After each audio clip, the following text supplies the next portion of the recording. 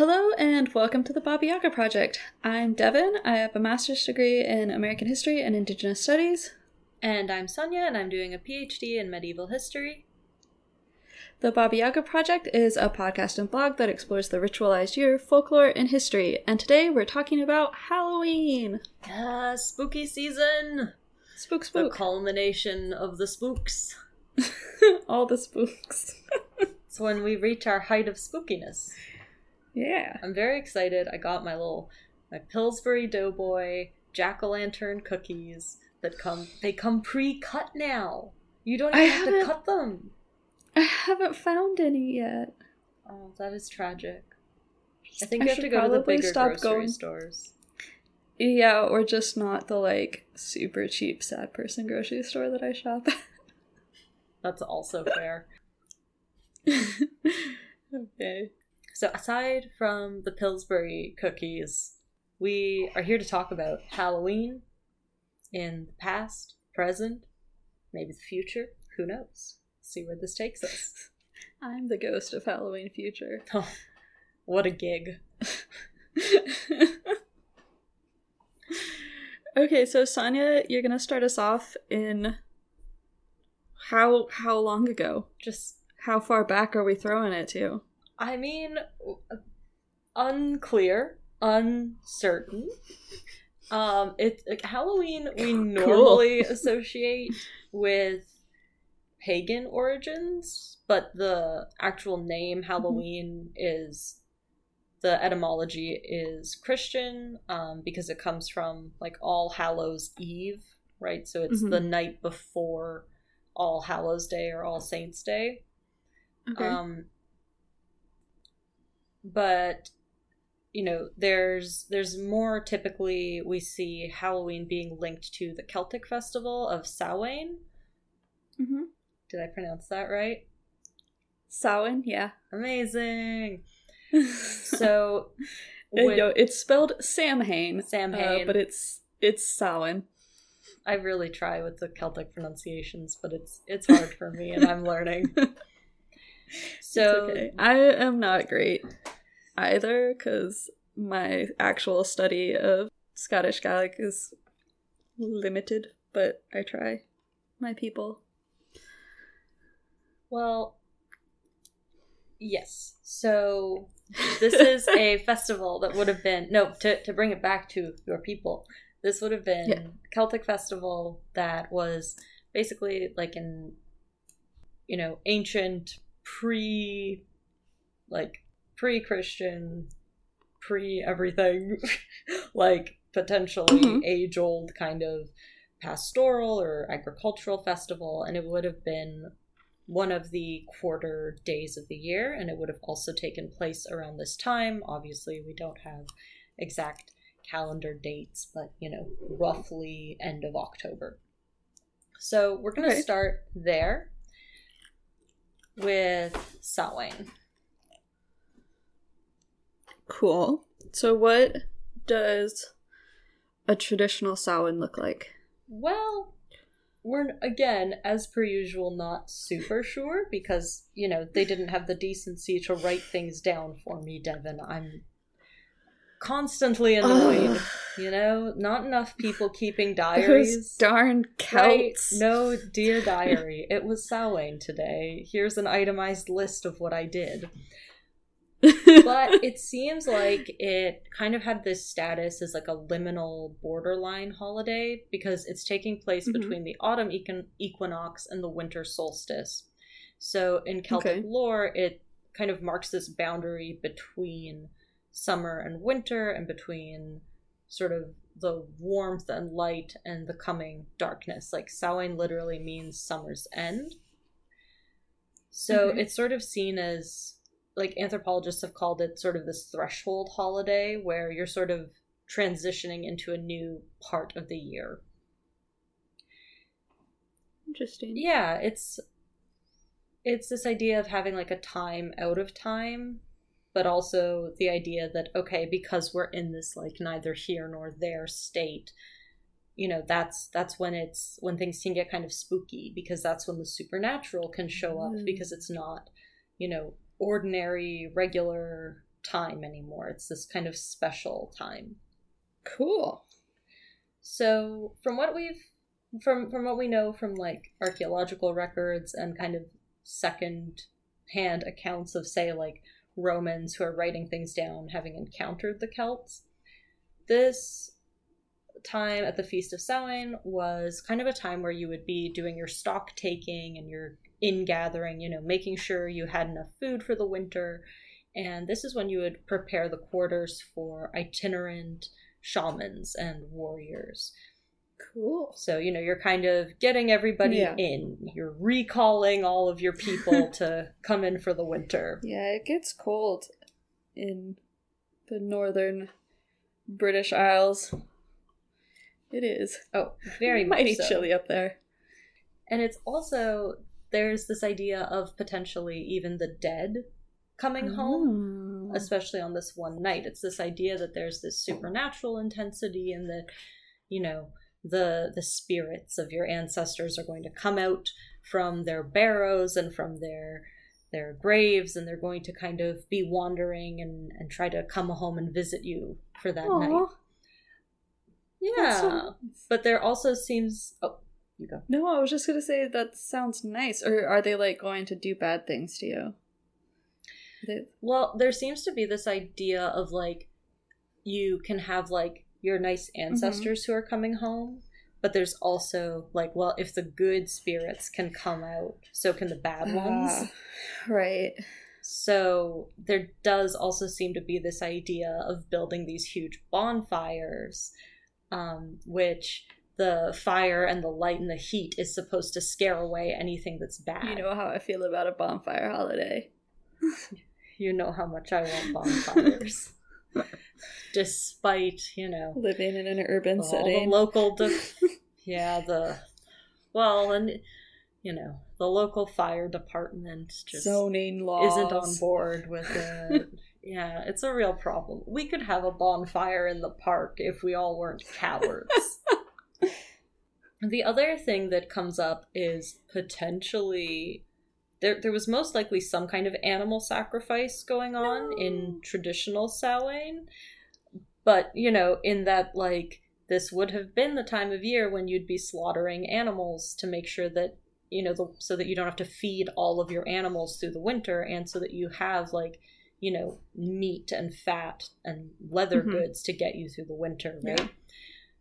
So, at least some of them, there have been, kind of these deposits of bones found that show that, okay, at least some of them were most likely ritually slaughtered, as well as offerings to gods or to ancestors. And you have to appease the ghost, obviously. Yeah, obviously you need to appease the ghosts, the gods, you need to appease the fairies, maybe, because once again, as we always say, these aren't the cute little fairies in Victorian children's books. These are, like, terrifying monster creatures who maybe will help you sometimes, but are also not opposed to stealing your babies. So, like, yeah, they're the old ones. Yes, the good folk. Yes. The fair folk. And now I have a book of traditional Scottish fairy stories. And I'm telling you, like, solid 75% of them are, like, little fairy men stealing babies and then pretending to be the baby so that they can suck on titties. And so I do not know what was going on in Scotland at this time, but 75% of them, it was like this lady was like, what? You're not my baby? And he was like, titties. Look, they didn't have Netflix. They didn't have, like, a lot to do. I guess you had to get your kicks somehow, and that was their preferred method. So, now that we've talked about the fair folk, we now have to talk about, a controversial topic, which is a human sacrifice, question mark? Wait, there was maybe some human sacrifice on Samhain. It's noted in, like, some of the folk tales of the saints who were encountering the Celts. So like Saint Columba it's mentioned in, and it's mentioned in the stories of Saint Patrick, but Saint Patrick's own accounts and own writings don't actually mention human sacrifice, which like you'd think he would mention if he saw it. Like, you know. Yeah, I feel like that would be kind of a red letter day for most people. Like, oh, saw them ritually kill a guy today. Gonna jot that one down in the journal, but nope. I don't know. I mean, yeah, but there are archaeological remains where, you know, there's piles of heads at temple sites, which there is suggestions that Celtic warriors kept the skulls of their opponents as trophies in kind of the Roman or even pre-Roman era. There's, you know, there are, you know, discoveries like Lindo Man, which is the bog body that they found where, you know, he was struck from behind, garroted, and then bled, and was then dropped into a bog. Love a good bog body. So, yeah, like a lot of the bog bodies where, you know, they're clearly, it's not a situation where they like, oh, they drowned and then were just preserved in the bog. It was, they were in the bog. Killed in these very, like, yeah, like they were placed in the bogs, and also they had been killed in these very strange to us ways. So it's you know, I'm not going to say either way, like, did Samhain include human sacrifice, but, you know, it's out there. Okay. That's and that was an option, perhaps. I am not endorsing it. I am when we get to the end and we're like, how should you celebrate Samhain? You should ritually kill and garrote someone. leave and them in a bog. Them in the bog. Look, I do think you should make offerings to the that's bog. what I was gonna ask. Please would it have been your like local would it wetland. have been like to appease the spirits of these like liminal spaces? Like, because the bog, especially because we've talked about how they were reclaiming wetlands in these periods for farming. Well, a lot of the bog bodies come a long time before the actual wetland reclamation. So the idea seems to be more like the bog might have been seen as like this liminal sort of scary place. And from what little we do have about like written accounts, there does seem to be this belief that like that's where the demons live, that's where the monsters live, because, you know, the bogs and the swamps, like, they smell weird and you can drown easily, and, you know, there's these tales of people, you know, meeting scary things in the swamps. So it might have been something like that. It might have been like to appease these kinds of creatures, or, you know, we don't really know is the thing. So I don't really want to say one way or the other, but yeah, but that totally makes sense. So may or may not have been human sacrifices to the bogs. Yes. Cool. It was also, though, on a less morbid note, a time of divine couplings. And, you know, fertility, because there's this idea of Dagda, who's one of the old gods in the old Irish tradition. He woos other goddesses and other like divine beings and has ritual intercourse with assorted deities at this time. Okay. So, you know, there's this idea of divine coupling protecting the crops. Because it's this sort of fertility symbol. So, again, you know, maybe a time of fertility rites, but once again, not super clear. But I think kind of the biggest one that seems to come up is this association with darkness and the supernatural, because there's this idea of, you know, okay, it's nature is going to sleep, the summer has ended, and now the earth is becoming, you know, kind of darker and colder. And, you know, this is a time where there's, more supernatural power. You're more likely to kind of encounter, maybe the Morrigan, or which are the kind of sort of the Celtic equivalent of the three fates. Yeah. I guess. Yeah, and this kind of idea of, you might be more likely to encounter elves and fairies at this time, and there's this sort of blurred boundaries between the normal mundane life and the supernatural. Now, I'm gonna roll it on over to the Middle Ages, where we at last have some records. What up? Finally. More records. History. So it takes a long time for All Hallows Eve or Hallowmass to really take off, actually. Because, you have Samhain, which is this pre-Christian, pre-Roman, for all we know, like, Iron Age, maybe older than that, festival. But the early Christians don't really start celebrating All Saints' Day, All Souls' Day until about the year 1000, when it's sort of spread as this idea of, okay, we should take time out of the year to pray for All Saints, which is November 1st, and All Souls, which is November 2nd.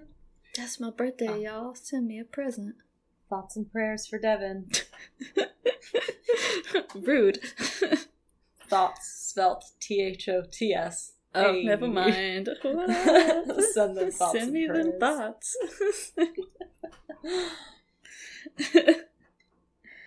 So, All Souls Day.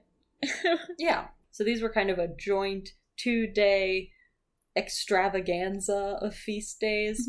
And they were two of the most important ones of the year. They were marked by high masses, lots of prayers.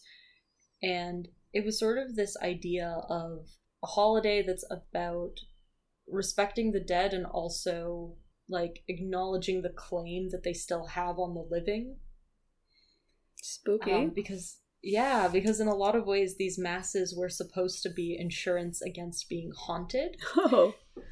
Because in the Middle Ages, right, ghosts, this is where we really get this idea of ghosts as being like spirits with unfinished business. So if you're being haunted, it's a relative or another, a neighbor or somebody who wants you to right the wrongs that were committed against them and kind of fulfill your obligations as their kinsman, basically. And it's also about praying for these souls in purgatory, because there's this understanding, right, that most people aren't bad enough to go to actual hell, but most people aren't good enough to just get into heaven right away. Right. So they get sent to, again, this liminal space, right? You go to purgatory, where you basically have to do penance to, like, atone for all the sins in your life, but your purgatory can pass faster if you have people praying for you in the mortal world. So it's again kind of this idea of paying off your indulgences. Yeah, exactly. And like having, this idea that like the dead are still part of the community. Yeah. And like you still have obligations to dead relatives and friends, family members. But you do also get this sort of heightened sense of the supernatural more generally at this time. It wasn't necessarily like super like by the book to do this, I guess, but you get these kind of folk practices that crop up where you would ring bells for the souls in purgatory, but these bells were also supposed to be rung all night, and that would ward off demons and evil spirits and all the nasty creatures that might be lurking in the woods. Okay, so obviously we can't go into every single local custom, but there's some I wanted to share because I really like them. So in Naples, you had charnel houses that housed the bones of the dead. Mm-hmm. And on All Souls Day, they would open them up and decorate them with flowers, and they would dress the cadavers in robes and place them in niches along the walls,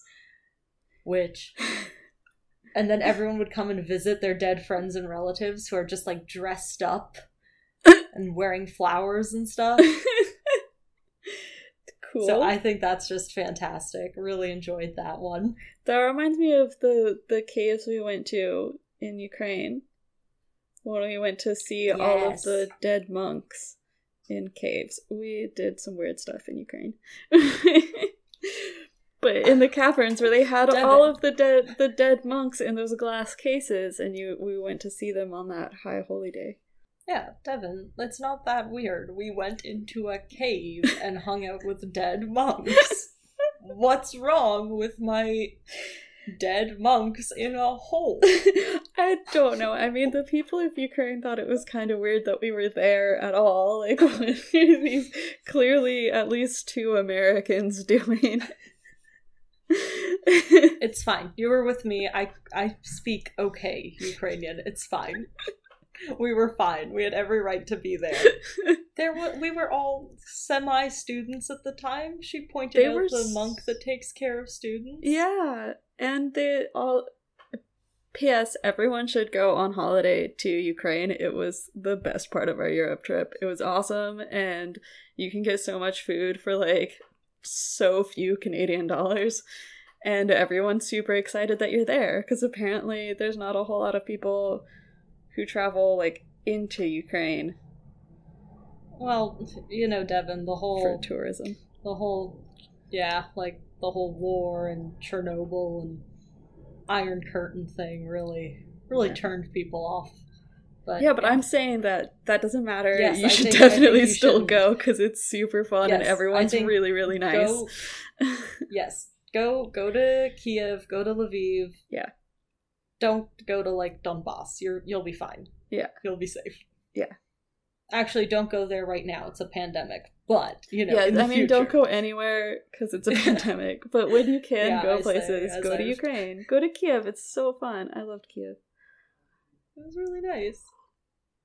Anyway, back to the Italy is where we were. Yes, we were in Italy, but now we're gonna move over to England, where once again you would build bonfires in the graveyards to ward off malevolent spirits. Yeah. And you would have young women wearing garlands who would play harps by lamplight. Oh, cool. Do you... Can I just say, I would love to be hired to do that. I would like to be a garlanded woman playing a harp. Yeah, same. I do not know how to play a harp, though, so that might be a problem. But what do you think the police would have to say if, this Halloween, I just built a giant bonfire in the graveyard on the mountain? Just, like... Because... that's the real problem with the police, Devin, is that they stopped me building bonfires. That's what I want to do for Halloween now. Quarantine is supposed to be lifted. I'm gonna go build a bonfire. Hypothetically. Yeah, hypothetically. Well, also, you'd be socially distanced. Yeah. No one's getting too close in a bonfire. I think it's a nice, safe activity. My garlanded women will stand 6 feet apart. Absolutely. Anywho, what else do they do? So, more generally, in All Saints and All Souls Day, there was also kind of this, especially on All Hallows Eve, mm-hmm. there seems to also have been this idea that, you could kind of, you got a little bit more leeway to violate community norms and just sort of go a little wild for the night. Go a little... Yes. Get a little rowdy. Because you'd basically go from about October 31st, which is All Hallows Eve, mm-hmm.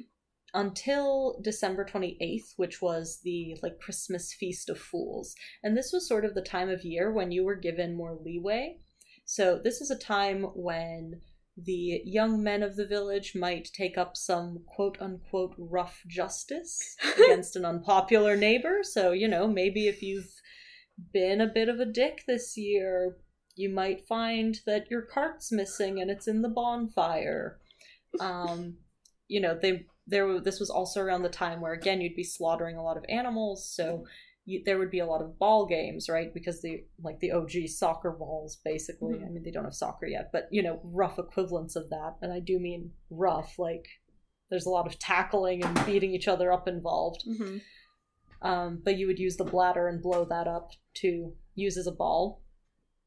And this is also where you could kind of have this, like, misrule. You were allowed to, well, at least for a time, there are, records of choristers who would basically cross-dress, and you were allowed to just do that as part of the festivities. You could go bang on people's doors, demand food, demand prayers for your dead ancestors, maybe, and also just, like, get into some mischief, smash some fences, break some things, go a little wild. Cool. Light bonfires that aren't sanctioned. I'm not telling you to do this now, I'm just saying it's a thing that could happen. But then, of course, we reach early modern Europe and everything's not fun anymore. Protestant Reformation. The Protestant Reformation happens and they say, no, you're not allowed to pray for the dead anymore, which means we can't have all these good time, fun times. So we can't do all this stuff. So you can't pray for the dead because after the Reformation, there would have been no purgatory, and they would have been saved based on the faith they had during life, right? That's what's happening. Okay. Yes. So, and if you are praying for the dead, then Devin, that is popish doctrine incompatible with the notion of predestination. Oh. So, no praying for the dead. You also can't do any of the rituals around this. So, like, Thomas Cranmer, he's Archbishop in England in 1546. He tries to abolish ringing the bells for the dead, but, Henry VIII's like, but what if we don't do that? Because, I really don't want the Holy Roman Empire to hate me, and also France is gonna hate me. But then his son comes into power, and he's like, yeah, stop ringing the bells. Not allowed anymore, but a lot of places just kept doing it anyway, because they're like, come here and make me, Eddie.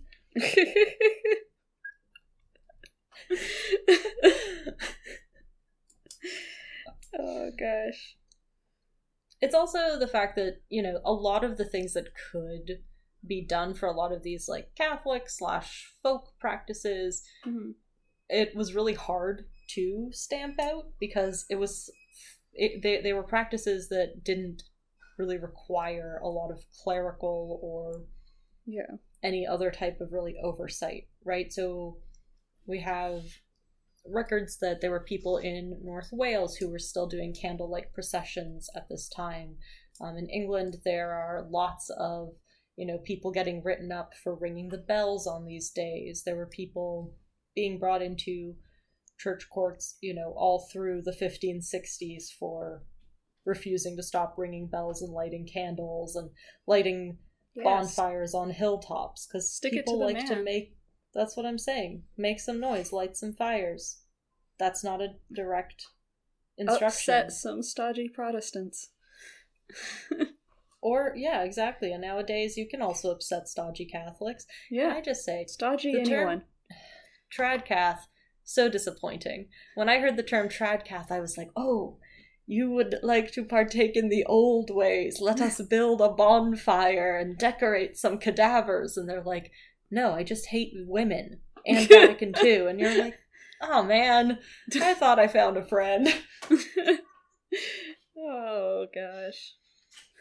What a time to be alive. But I also, just miss racism. Things were better when we were meaner to LGBT people. Like, no, stop it. Bad. Why can't you just go ring the bells for the souls of the departed? And also to ward off the demons. Why can't we do that? I get very frustrated.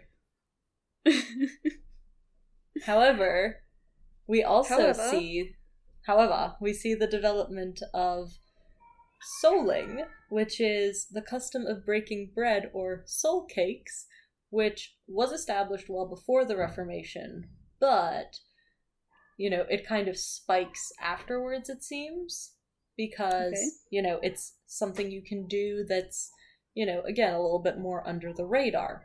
So what you would do is you would distribute these soul cakes to relatives, to poor neighbors, to basically anyone who you could convince to pray for the souls in purgatory, specifically of your family. So you'd go around with your little cakes and say, like, Devin, I will give you this cake if you promise to pray for the souls of my family in purgatory. And Devin, you would say, yes, of course. And then you would take my bread and have a nice little Halloween. Dope. I love that. I think that handing out cakes to strangers should happen more often. I want more cake in my life. I agree. And I do, I like this, this idea that's, it's present in the Middle Ages and in early modern Europe, where you have this time of year that's like November and December is when you kind of enforce charity. Like, you just kind of show up with all the lads to someone's house, typically like a richer person's house, and you just start banging on the door and making a racket. You're maybe singing some songs, and basically say, like, give us food and drink and maybe some money. We'll leave you alone, but, we're going to keep being annoying until you give in. Give us something to eat. Yeah. Listen, I think we gotta bring that back. Normalize going to your boss's house and demanding food.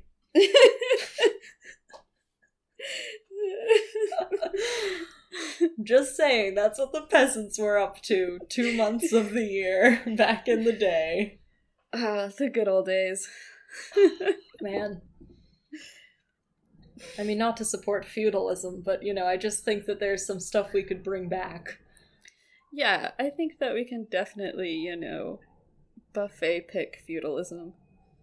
Just like the things that we liked. Yeah. Of the feudal societies, neighborly responsibility. Yes. Enforced charity. Yes. Trial by combat. Trial by combat. I think we could settle a lot of disputes more effectively if you had to sword fight your way out. Also, I just think that there should be more feast days. Just universally observed. Everyone takes the day off and has a feast together. Yeah, people used to have like 50 of those a year. That's not even an exaggeration. No, it's not. And then, I really want it. Through the 1700s and into the 1800s, they went and repealed all of them, and now we all have like a handful of stat holidays. And I'm like, no, give me back my 50 days off a year. Yeah. I want where I can show up at my boss's house and he has to lay out a spread of food for us. That sounds great. Yes, I think so. I think that if in North America there's going to be resistance to high taxation for the wealthy, that they should have to provide their entire communities with 50 days worth of feasts. Yes, I agree. A minimum of 50 days. I mean, yes. I want to go like true traditional old like Catholic calendar where it was like every 4th day, you just sort of like scatter them about and it's like, meh, not doing anything today. But yeah, I think that that's, if they want to be, quote unquote conservative, I want to conserve actual traditional values of rich people providing food for everyone in the community for a majority of the days of the year. Yes. Strong agree. I also think, traditions we should preserve is... I was looking for something and now it flew my mind. That's fine. Give me a moment. It's fine. Anyway, Halloween. I think it's time that we head into, we've reached really the late 18th century here. Okay. So, throughout the early modern era, the big point is you kind of move away from a lot of this, rough justice, these kind of carnival type behaviors and getting rowdy, and it becomes much more focused on the aspects that are about the dead and honoring the dead.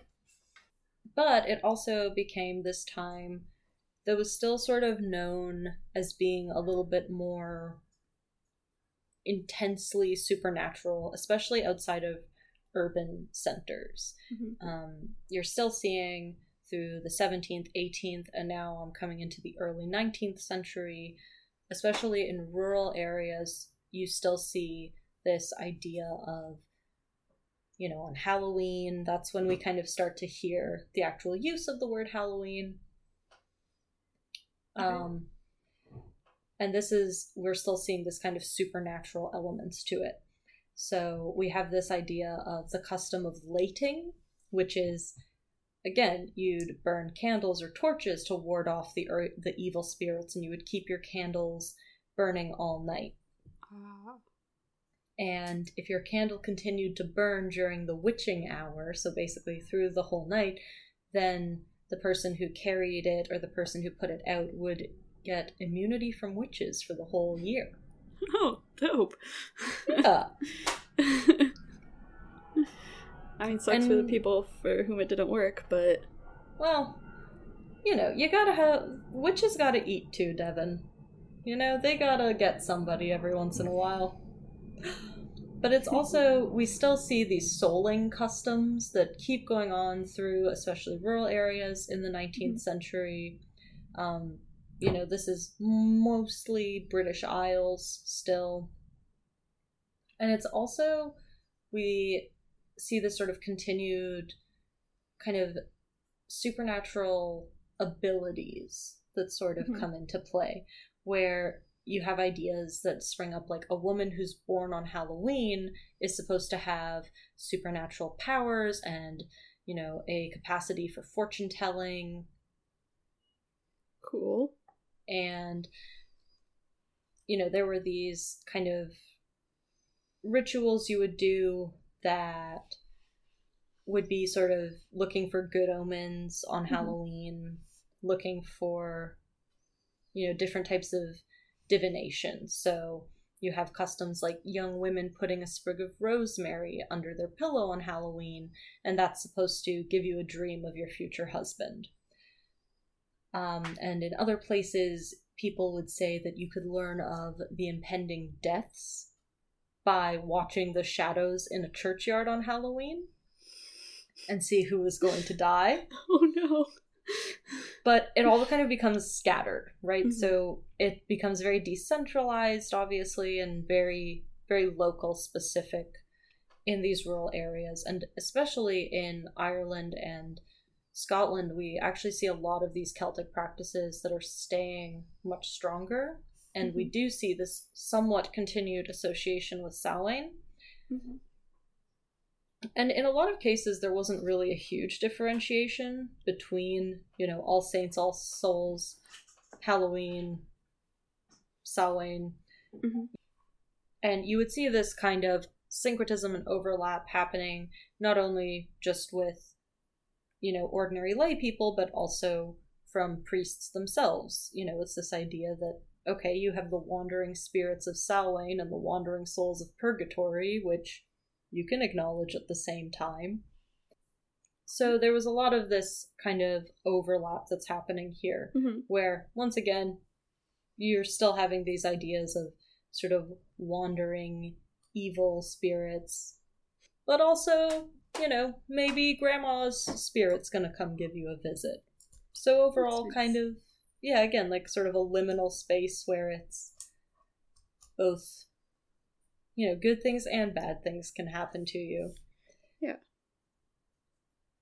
And I will say that in these communities specifically, it's been observed that well into the 19th and even into the 20th century in some cases, an amount of the rowdiness was kept for Halloween. You kind of kept this idea of rough justice of, well, if you're disliked, then when they go to build the bonfires, all the young people, all the young men are gonna show up and take your barrels and maybe parts of your fence. They're gonna break your doors, maybe kick over your cabbages a bit. So it's kind of this like unofficial activity of like, yeah, kind of squaring up for the year of saying, hey, you didn't behave yourself. Exactly, it's an accounting time. But I think now it's time to turn it over to Devin, because Halloween kind of petered out in most areas of Europe. It's not really a thing, but it really does become a thing in North America. Yeah, it does. But Halloween does get kind of a late start in North America. So, right, you have Europeans bringing European traditions over as early as the late 1500s. But in the United States in particular, so many of these people were Puritans who were just like, you can't have any fun.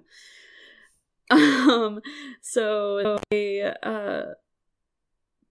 didn't, the Puritans didn't bring any of the what's called like reveling holidays.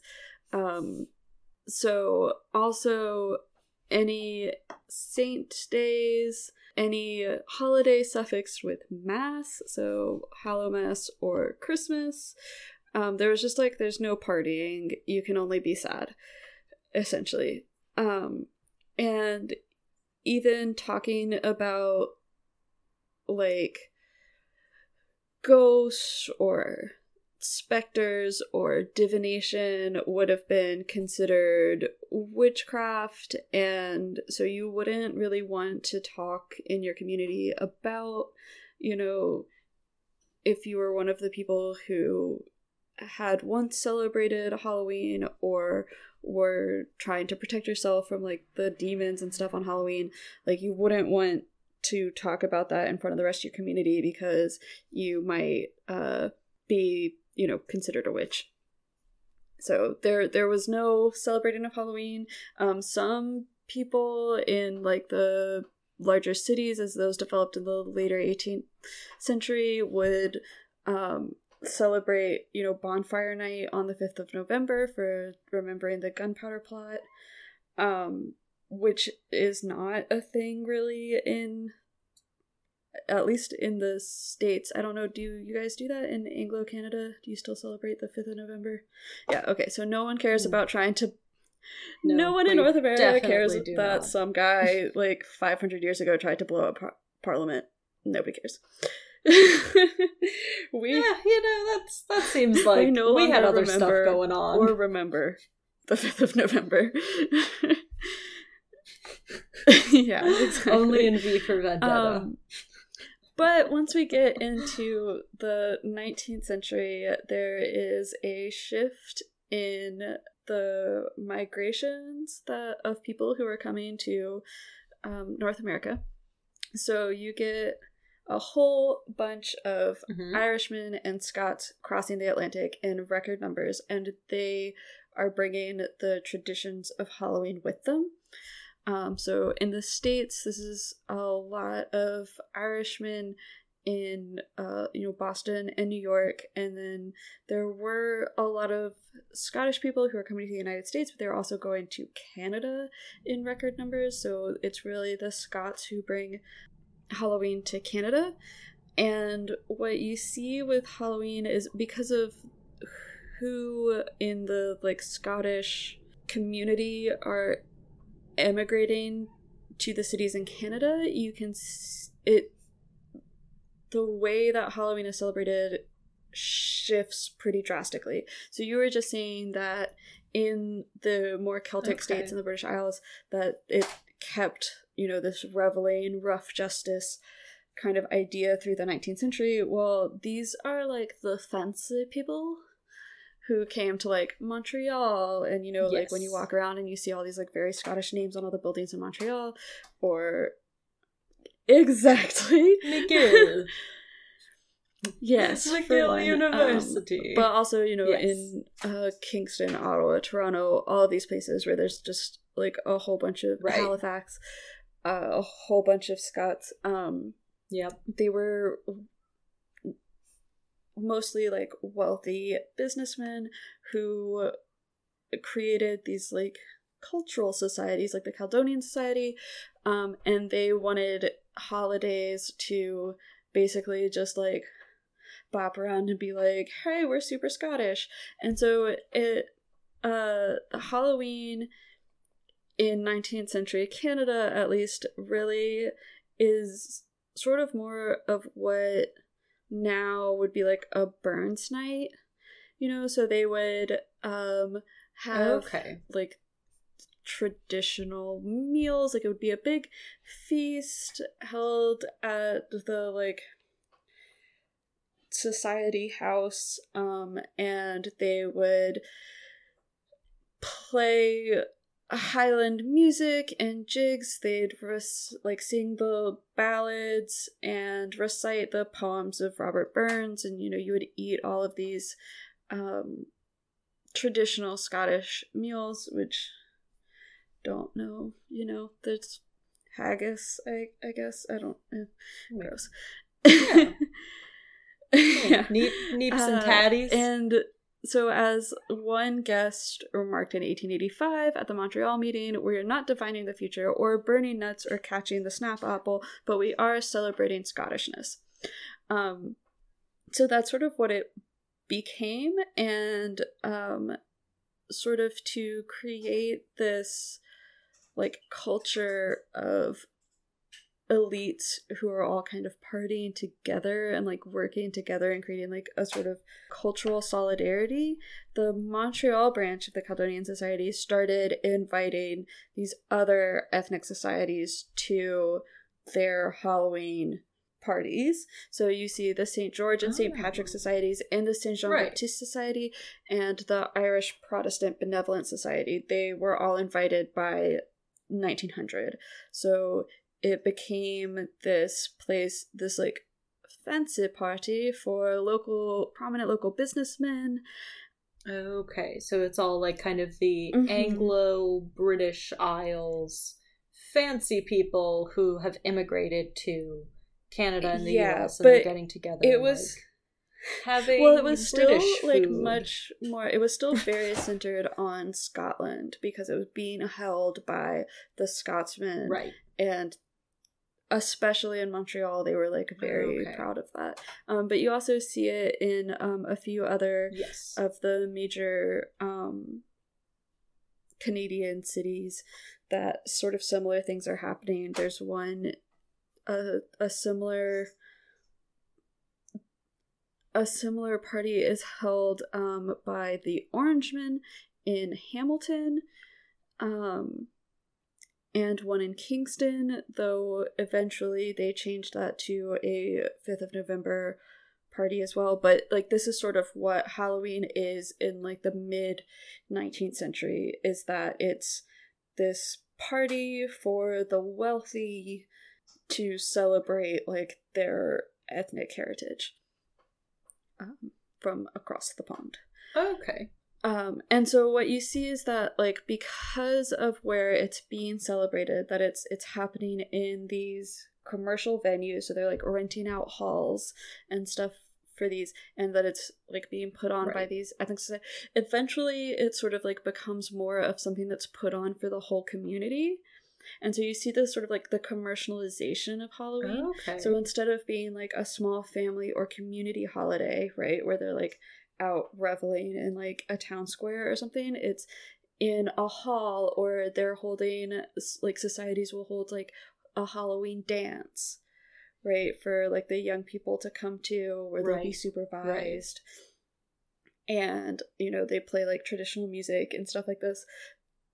That it's less of a family affair and more of a commercial affair. And so pretty quickly you see Okay. the commercialization of this holiday, that like companies start latching onto it. And yeah. And so you see of like course. yeah, so you Gotta see capitalize. like the traditional sort of snacks and things that were like eaten, the like harvest fruits, like nuts and apples and things, are then being sold like on special around Halloween. And once it sort of permeates the whole society that way, you get more of the reveling back. And this is when the like covering your face becomes more of a thing. So like, I'm gonna bounce around here a little bit. So what happens is it's okay. you get this commercialization, but you also have, this is the period of intense industrialization and intense urbanization. So the structure of society is changing, and the way that young people interact with each other is changing, right? There are more young people who are leaving the home to go and work, and the home is much smaller. You know, there's like more of like the tenement homes for the working class. So for the working class especially, young people socialize outside the home and often outside of direct parental supervision for the first time. Right, because before this it would have been in a very controlled environment. Like you're either poor in the countryside where everybody knows everybody, or you're rich in the city and, you know, you're being supervised in the parlor with, you know, your mother and father there. Exactly. So a couple things are sort of lost in change in Halloween for the working class at this time.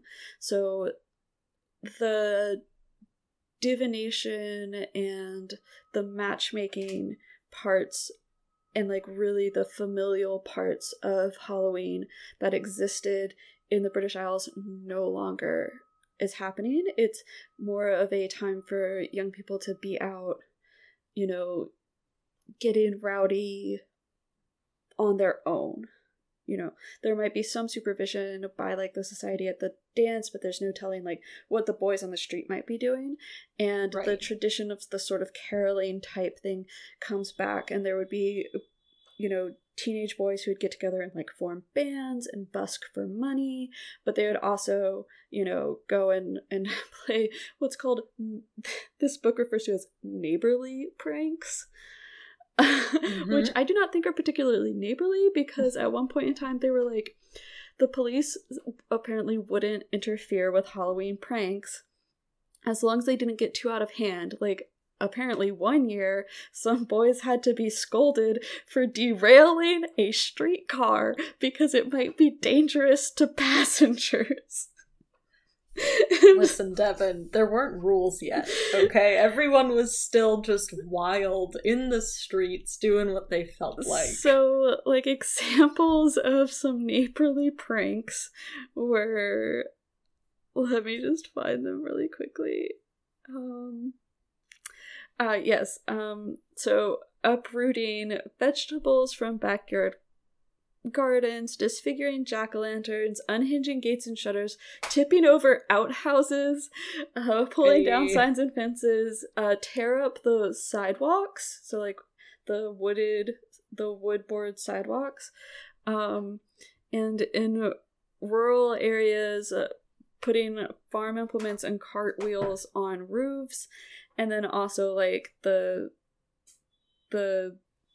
derailing streetcars, lighting bonfires. A newspaper in Kingston remarked that when some revelers tore down fences and awnings, that it was serious play, but lads will be lads.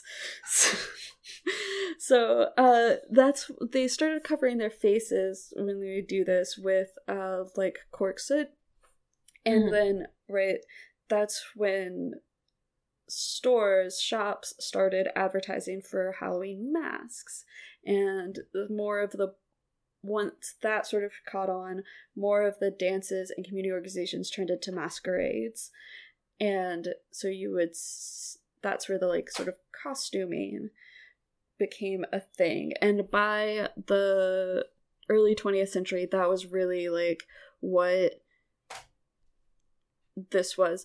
And this was mostly young men, like teenage boys, who would be doing this because especially if you were like middle or upper class women, it would have been really, really improper for you to, you know, dress up and go put a cart on a roof. But yeah, no, definitely not. Eventually not allowed. Eventually that also sort of like eases a little bit.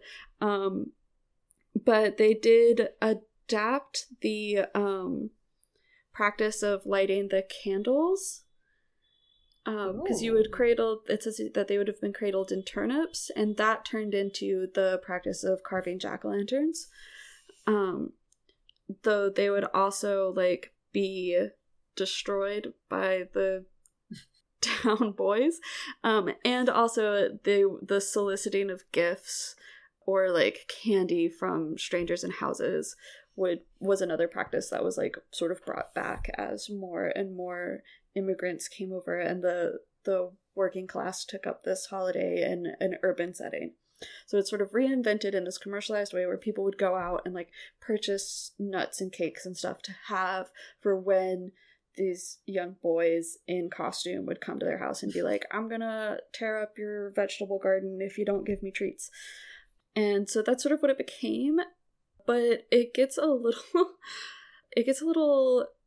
out of hand when the 20th century comes around. So right. It's no longer really associated with like actual witchcraft or anything like that. And of course you have some wealthy Scotsmen attributing this to the civilizing nature of the New World and New Society. Oh, of course. But it's really just that it was like commercial and urban now. And so there wasn't a whole lot of the folk practices staying through that. It became this very commercial holiday. And right. by the time you get to the 20th century, especially, you know, we get to the like interwar years, the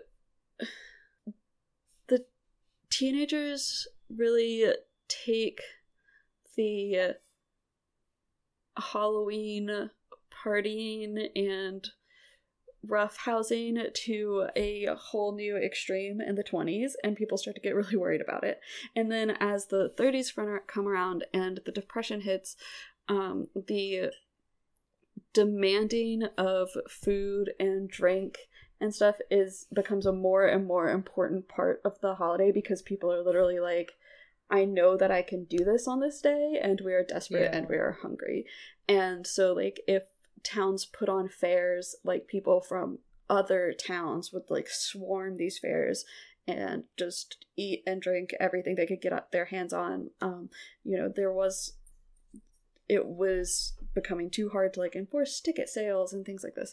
And so things got like super bananas. And of course then like the Second World War comes along, and that sort of changes how everything in all of North America kind of happens. You have like, you know, as the war ends, this period of, especially in the US, economic boom. Yeah. And it becomes less tolerated for destruction of property to happen, for people to be out, especially after the like craziness of the interwar years. So like, we cannot have people like, you know, breaking into bakeries or holding shopkeepers hostage for all of their food because it's Halloween. Like, I mean, it got really, really out of hand. So that's when you get the idea of trick-or-treating, because in the late 1940s, they're like trying to make the idea of demanding food in exchange for not destroying property to seem childlike and amusing. And so it was something that there's like this cultural campaign to make it so that this is something that children do. They just go around and they get treats. And with the like commercialization of a lot of food products, you get all of the like specific candies that are created. And they had sort of started doing candy specials in the 1920s. Right. But it wasn't specific Halloween candy. It was just that candy might be on sale around that time, along with like nuts and fruits and things. And in the 1940s, it becomes specifically, this is Halloween candy, and this is what you give to children when they're trick-or-treating. And so it's this very 1950s post-war tamping down, you know, the restraint back onto society again, right, that you see, you know, sort of everywhere. But that's where like Halloween as we know it really becomes a thing. But by this period, this was easy to do because in the North America, Halloween had already fully become a peer group holiday, and it was no longer a familial holiday. So you wouldn't celebrate Halloween with your parents, you know, you wouldn't celebrate it with necessarily your younger siblings. It was something that, like, you know, a group of teenagers would go and do their thing, children would be doing their own thing, and parents would be doing their, you know, it was just with your peer group, and not, it didn't have the family feast day, Thanksgiving, harvest festival kind of vibe that it did before. It was fully now like a commercialized peer group festivity thing that had like specific paraphernalia that went along with it. And so making trick-or-treating, you know, the icon of what now, especially that people could afford things like candy after the war. Right. Because most holidays were sort of like, we're not going to really do this anymore during the war because, you know, extra food, extra chocolate, all of that was being rationed everywhere. It was being sent, you know, overseas to soldiers were getting all the chocolate. Right. Which, like, you know, you're fighting Nazis. You can have the chocolate. Yeah, I think that's very reasonable. I'm asking you to go risk your life in a trench. I can give you some chocolate. Yeah. So, yeah, so it's an easy transition to do, and that sort of then is what the Halloween that we now know is. That's the trick-or-treating, the candy, the costumes is all like fully sort of developed in the 1950s, and from the 1960s onward is what we sort of know. And in the 70s, right, there's this period of like extreme cultural anxiety, and people start getting really worried about children being out after dark. And so there's like this tension around Halloween, and it has to do with like the national news and the way that like news is being reported, that people get very, very anxious about children. So every time a child is missing, like sort of anywhere across America, right, you get the news about it, and, you know, Amber Alerts and all of these things.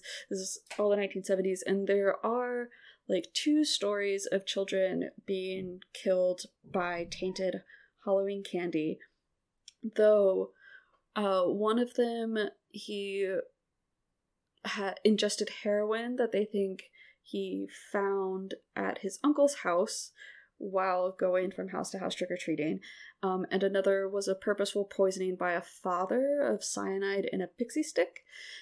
So the accounts of children being killed by Halloween candy are all from like within families, but the specter of the tainted Halloween candy or the razor blades and apples or like poisoned candy becomes this big, you know, ominous force over top of like the newly safe Halloween.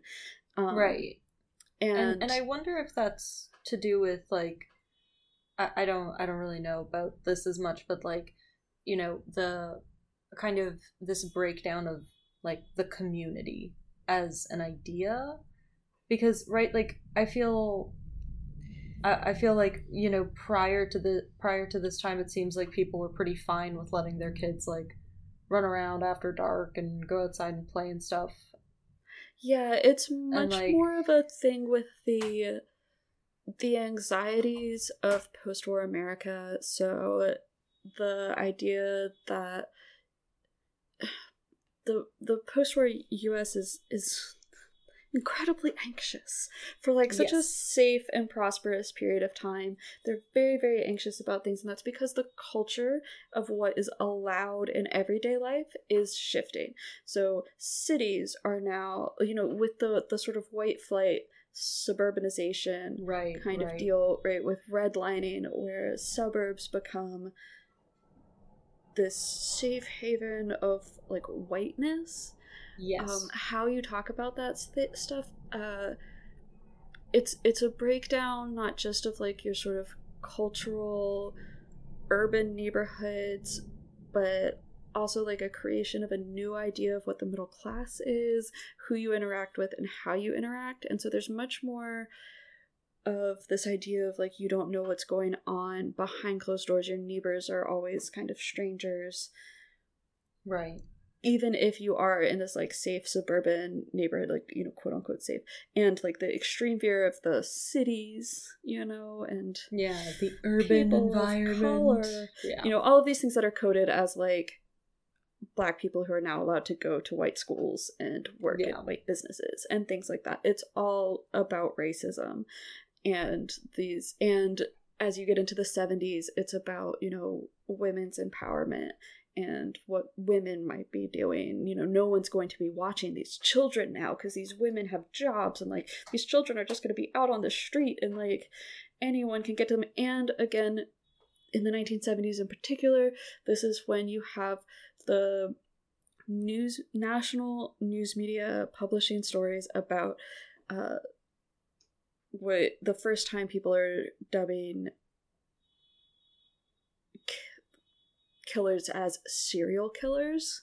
Right, and so that's another specter. You have these specters of serial killers and cult murders and all these things that are like being put on TV, and the evil rock music and all of these like sort of cultural anxieties are being pushed into like everything that could possibly have to do with a child that should be safe. And even though Halloween has never been like a safe necessarily like holiday, it's also the actual instances of children being harmed on Halloween is really, really low.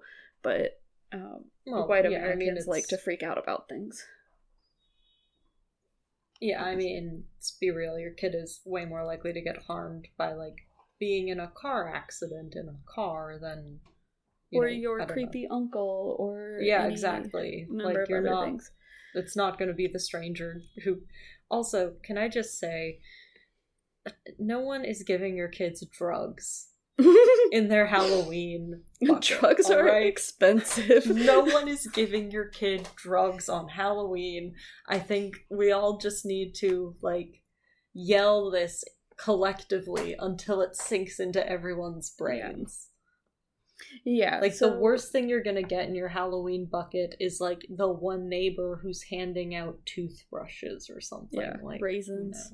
Yeah, just like something, it's gonna be lame. It's not gonna be dangerous. Yeah. So yeah, it's really the effort to make Halloween and everything, very safe and sanitized and, pure, nice blue jeans, Cold War America. Yeah. Of course, you're going to have the mirror of that being the anxieties that it's not going to be able to be that thing. So Halloween as we know it really comes from the 1950s, making this safe. Everyone's just sort of like having their own little peer group party. The kids are going to go to the school dance, and maybe get into some heavy petting in their car. And the like younger kids are going to go trick-or-treating with their parents. But it obviously the anxieties of the age sort of, and especially since there isn't that like intense community bonding that you would have had in a rural feudal society, the anxieties are going to be higher. But Yeah, that's and Halloween in North America. oh, that makes sense. And also just like seeing, you know, this huge commercialization of it, right? Where it goes from like, let's like some of the fortune telling and practices like that I was reading about, where it's like, well, you know, if you put two chestnuts together in the fire, you and, you know, the person who you're sweet on, and you put the chestnuts together, and if they stay together when they crack open in the fire, then you'll stay together, but if they fly apart, then the love won't last. And like, oh no. But also, you know, or like we've talked before about, like, you peel the apple and you throw the peel behind your back and see what your husband's initials will be. And like, you know, it goes from very like little traditions and maybe a feast and the, you know, some rowdiness and roughhousing, but, you know, to this very like sanitized and also very commercialized holiday, where it's like you buy your pre-made costume at the store, and you buy your plastic Halloween bucket, and you buy Halloween branded candy. Yeah, I mean, that seems to be for, you know, Anglo-North America especially, the sort of gist of what happens with a lot of holidays is, one, it's going to be super, super Protestant. So it's not going to be about dealing with the supernatural. It's not going to be divining the future. It's not going to be praying for the dead. It's going to be... And with the, you know, so much of American history happening during rapid urbanization and industrialization, and with all of the like weird race tensions that we have. I mean, weird's not the right word. Horrifying and sad, I think, is probably more accurate. But like the commercialization of all of these things, making it sanitized and making this sanitized American culture that can be easily exported, is like number one. So that's sort of the gist of most holidays in the US, is this Protestantization of it that makes it like much more about like a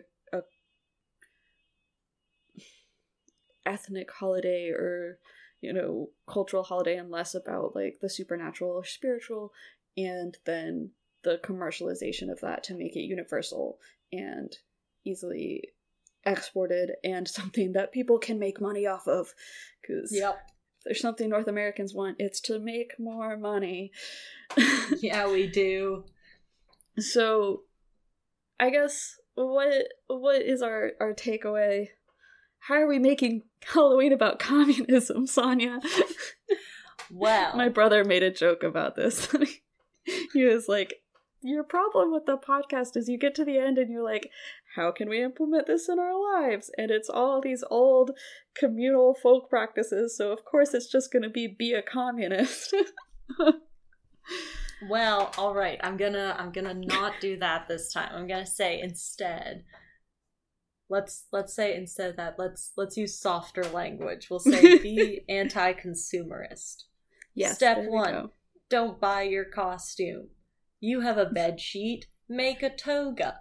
You have old Halloween costumes at the back of your closet, assemble them into whatever you want. You've got another bed sheet, cut out 2 holes. You're a ghost now. You're doing great. These are pro tips. Everyone from our Sonia. age has a top sheet that they do not use. That's what I'm saying. You can make a ghost.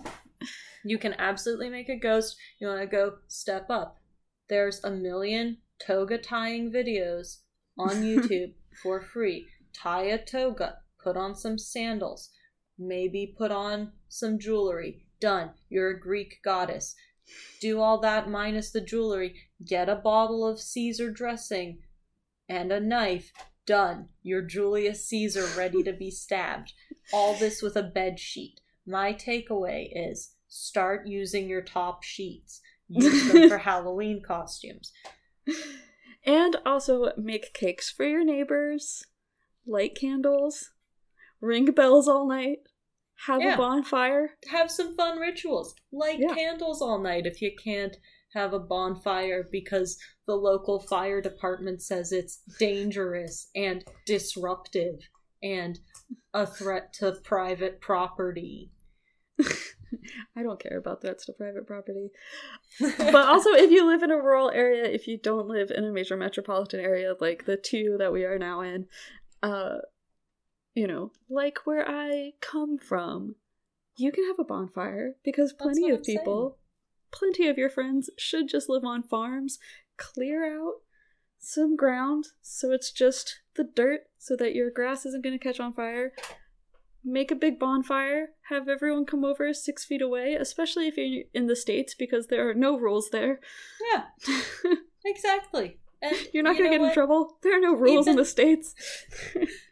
Even if you gotta be alone because you're in a major metropolitan area that is enforcing something resembling COVID rules, that doesn't have to stop you. Light some candles, do some rituals, do some divination, make your toga costume. It's fine. Go to the grocery store and wear clothes underneath it. We're not trying to incite public indecency here. This podcast is already being marked for explicit content for a bunch of other reasons, but I will come up with other costume ideas, but I'm just saying, I think that the toga is underrated. I think, wearing all black and having one cat ears headband, underrated. Stop buying costumes. Dope. I'm gonna do all of these things. I will say, unless, you're like a cosplayer or... If you're costume sparks joy, I'm not gonna stop you. Making costumes. Yeah, though. But also I'm saying, I'm not gonna tell you to take whatever joy you can in this pandemic. But I'm saying, this is more so for anyone who's like, I don't want to buy any more disposable costumes. Just you can make things. I promise. Yeah. Learn a craft. Bake some cakes. Get yourself some Pillsbury Doughboy jack-o'-lantern cookies. I know that I'm supporting capitalism now, Devin, but dang it, Sonia. They're so Get yourself under control. They're so good, Devin. I can't stop. Okay, well, I hope everyone has a lovely and safe and culturally subversive Halloween.